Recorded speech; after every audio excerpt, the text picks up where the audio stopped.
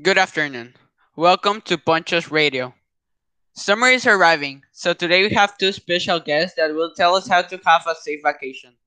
Let's welcome the National Tourism Secretary Christian Diaz and the National Health Secretary Fernanda Dominguez. Thanks for having us here. The pleasure is mine. So, tell us, what recommendations would you give us to the tourists when going out on vacation? Well, first of all, let's remind ourselves that we're still in a global pandemic. The virus is still out there. Some may believe the COVID 19 pandemic is ending, but in truth, many people remain vulnerable to the disease, and the pandemic will continue as long as there's readily transmissible virus and a population with little or no immunity to it. While the nation's cases overall have flattened, they are not yet declining. The tourism industry has been massively affected by the spread of the coronavirus, as many countries have introduced travel restrictions in an attempt to contain its spread.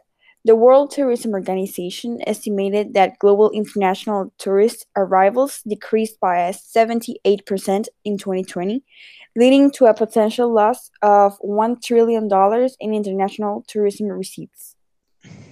Oh, that sounds bad. Well, thank you very much for your information. Now, as a conclusion of this small session, I'm going to read a list of recommendations about COVID safety measures that you wrote. First of all, use both a mask and gloves at all times to avoid contact with objects. 2. Not only keep a safe distance with others, but also avoid crowded places. 3. Either outdoors or distant hotels are the best destinations to travel at the moment. 4. You should whether travel alone or with a small group. 5. Going to enclosed spaces is neither secure nor a good option. 6. If you're planning to go out on vacation, then take into consideration the places where the infection rates in your country are lower. They are probably the better option. Thank you very much.